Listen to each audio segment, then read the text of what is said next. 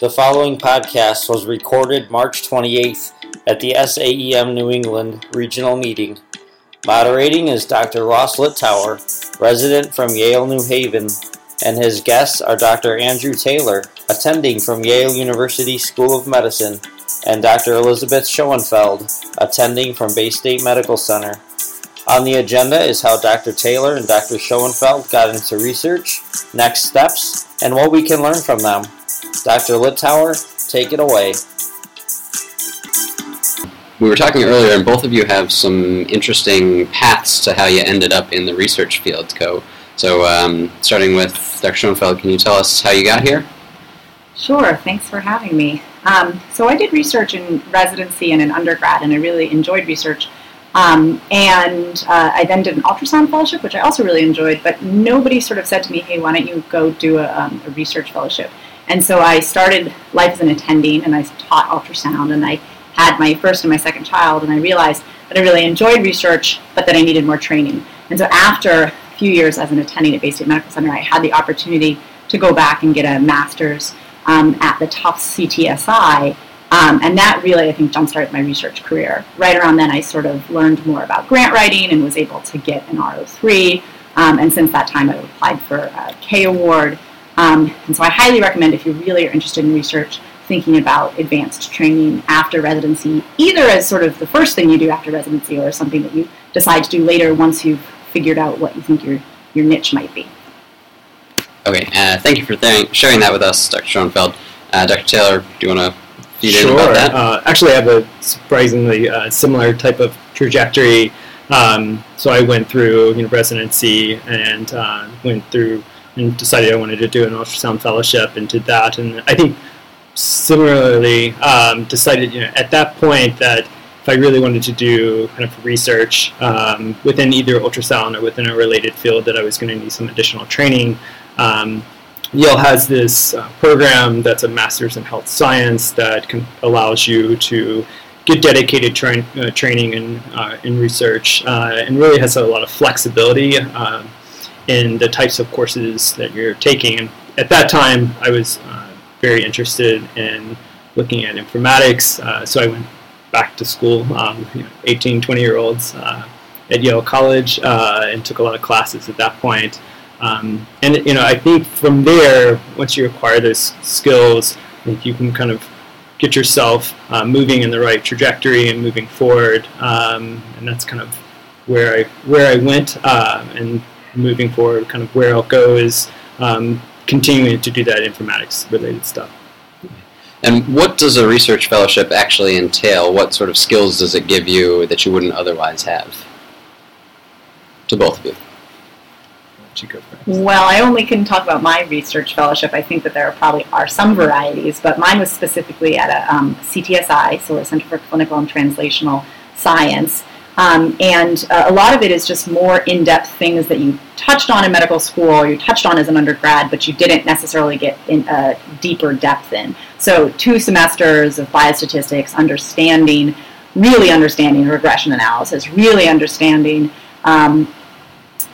Cox proportional hazards and Kaplan-Meier curves and figuring out what study design really goes with your research questions and how you can, in the most rigorous way, answer these questions.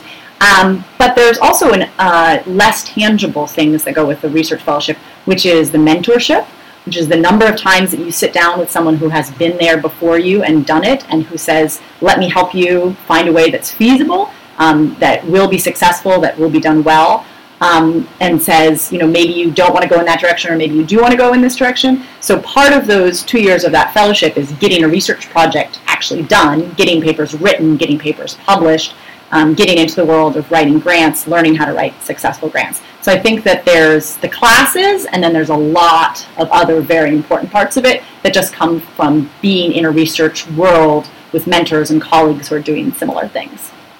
So you're saying that my knowledge of paired t-tests is not quite enough? It's a great start. Andrew, do you have anything to add? Yeah, so I would say definitely it's somewhat dependent upon what you're hoping to get out of the kind of advanced degree and moving forward with those types of things. So knowing that I was wanting to do an informatics kind of took an informatics approach moving forward, and knowing that I had some deficiencies or kind of lack of skills with a lot of programming classes and everything else. That's where my focus was, which is why I had to kind of go back to college and take some undergraduate college classes in that area. But I would agree with the environment around kind of research.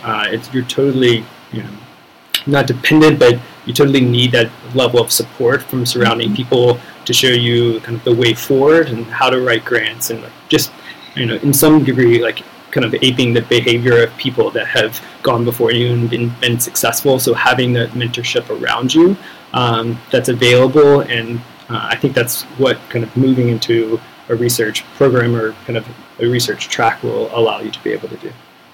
Great, thank you. You mentioned a lot about informatics. So what would you say is the definition of informatics? How is it useful? How is it going to change how we practice medicine moving forward? Yeah, so the definition is a little tricky, and I probably wouldn't give it justice to like give a straight up definition. I mean, I think anything that is in an information form, and for within medicine, I think most people would clearly associate that with electronic health records, but it's really any type of data that you can manipulate and extract information out of.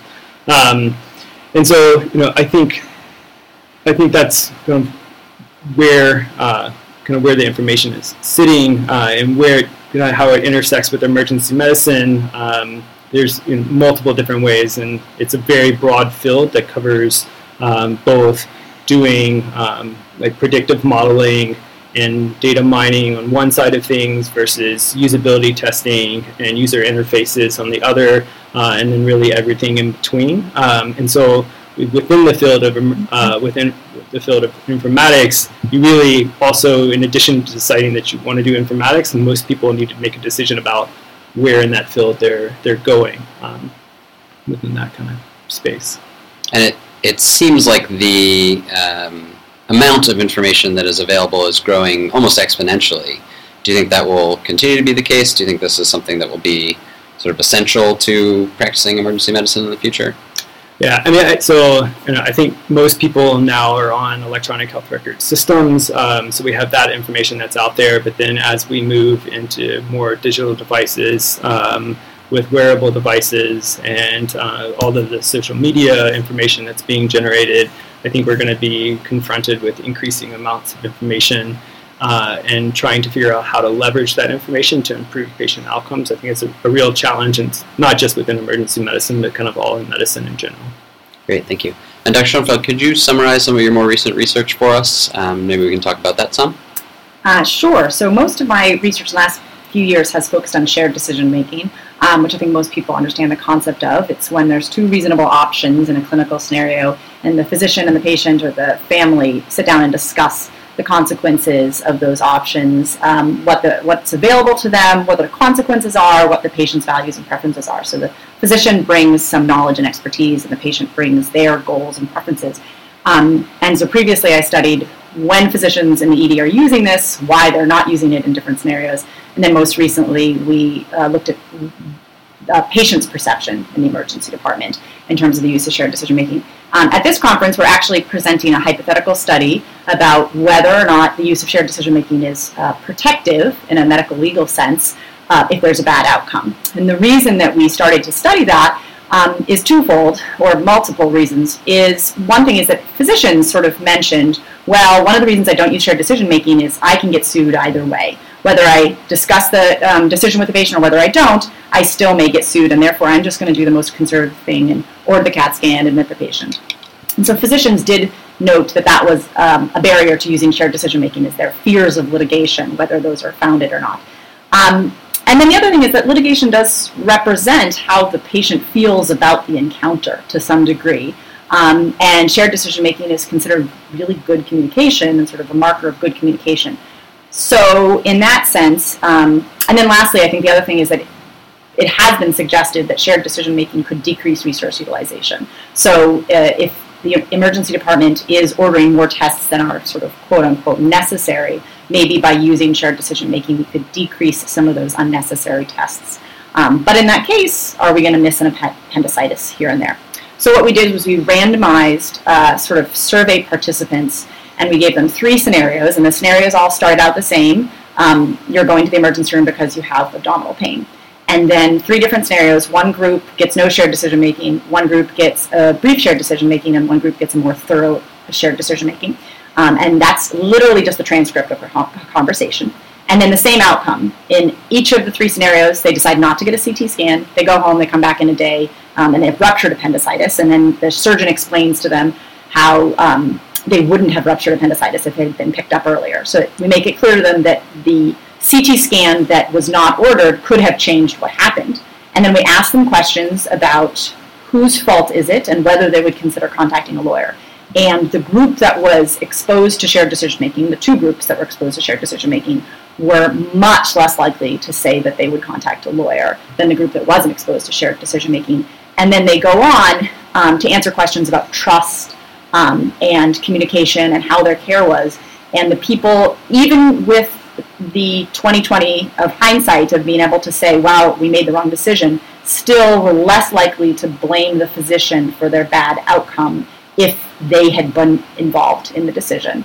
And this is just a hypothetical study. Obviously, these people didn't actually go through all this. And what people say they're going to do is not exactly what people always do. But I think it gives us a good sense that people want to have this degree of communication, even if in the end the wrong or quote-unquote wrong decision was made. To be involved in that decision feels much better than to not be involved in that decision. So that's the research that we are here at our regional SAM talking about today. I think that's really valuable. I think there has been some past research that suggested that the number one thing that keeps you from getting sued is if patients like you and if they feel like they were talked to. So much more so than ordering a ton of tests. And I'm going to kick this one to Dr. Taylor because he, I think, orders maybe the fewest tests of any attending in our emergency departments. So do you feel that you use shared decision-making a lot in your practice? How would this change what you would do going forward? Yeah, so I definitely use it. I think probably the area that I use it most often is within kind of the chest pain evaluation and workup, just because I think that there's a lot of complicated steps in that process. I think we have a lot of fear of litigation and other things, and those barriers need to kind of be put out to patients. But in general, I think, I try to talk with patients about most of the steps in the process that I feel like are significant steps. And that usually has to do with either diagnostic imaging or admissions or, dispositions home. And I've gotten varying degrees of kind of discussions and kind of information back from patients. I think some people have a really hard time of conceptualizing some of the long-term risks, especially with like CTE, cancer risk into the future. But I do think that everybody at least appreciates that they're receiving the information. And so I feel like there's definitely room for improvement for even for myself about knowing what information it is to give them and what level their understanding might be and how what approach is the most effective in conveying that information to them. I think that's a really valuable point. Certainly the amount of information you're going to give to a Yale professor is different than a Yale undergrad, is different to a homeless person that comes in terms of how much they're going to be able to understand. Dr. Schoenfeld, what do you think the next steps are in terms of this particular research? Well, our next step is trying to create a decision aid to make these conversations a little bit easier around kidney stones and first-time kidney stones in the emergency department, because there's a lot of data suggesting that ultrasound is as good as CT and is a very reasonable first step. But there's a lot of hesitancy to really switch to CT scan. Frankly, emergency physicians don't actually have a lot of incentives to not CT people on their first visit for a kidney stone. The urological guidelines suggest that CT is probably the most appropriate test, despite the fact that there's a lot of data that it doesn't really need to be there. And then on top of that, there's this fear of missing something. So I think one of our physicians in our study said it very well. You don't get a pat on the back for ordering less CTs, at least at our institution and at most institutions. Nobody says, oh, good job, your CT rate is lower than other people. But if you miss something, you hear about it the next day. And so there really is no incentive to go easy on advanced imaging. But many of our patients have an incentive, both because sometimes they're ready to leave the ED and they don't want to spend a few more hours there, and they want to avoid radiation when they understand what that is, and sometimes they want to avoid the bill. So when I have these conversations with people, and it's usually with the ultrasound in my hand, looking at their kidneys, and we talk about whether it makes sense to do a CT scan, there are occasionally reasons why the patient says, I think I need a CT scan, I'm going on a cruise next week, and I need to know what's going on with this kidney stone, and you say, fair enough.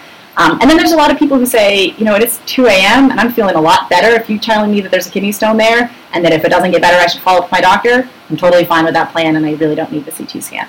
And so our research goals of our team currently is to create a decision aid that would make it really easy for doctors to have this conversation with patients, with the end goal both of engaging patients and theoretically decreasing the amount of radiation that we're exposing our patients to. And now, is this going to be a decision aid that's on an iPad or some sort of automated device that you can just hand to patients, or how is it going to manifest? So that's a good question. So the one that most people know well enough is this chest pain choice, which they decided that a piece of paper made the most sense. You grab it, but you can pull it up as a PDF on a computer. I think the goals are that you need to keep it simple, and particularly if the question that you're answering hopefully is not too complicated. But in the end, I think a lot of people with chest pain choice don't actually pull it up anymore. They have it in their heads and they talk about it.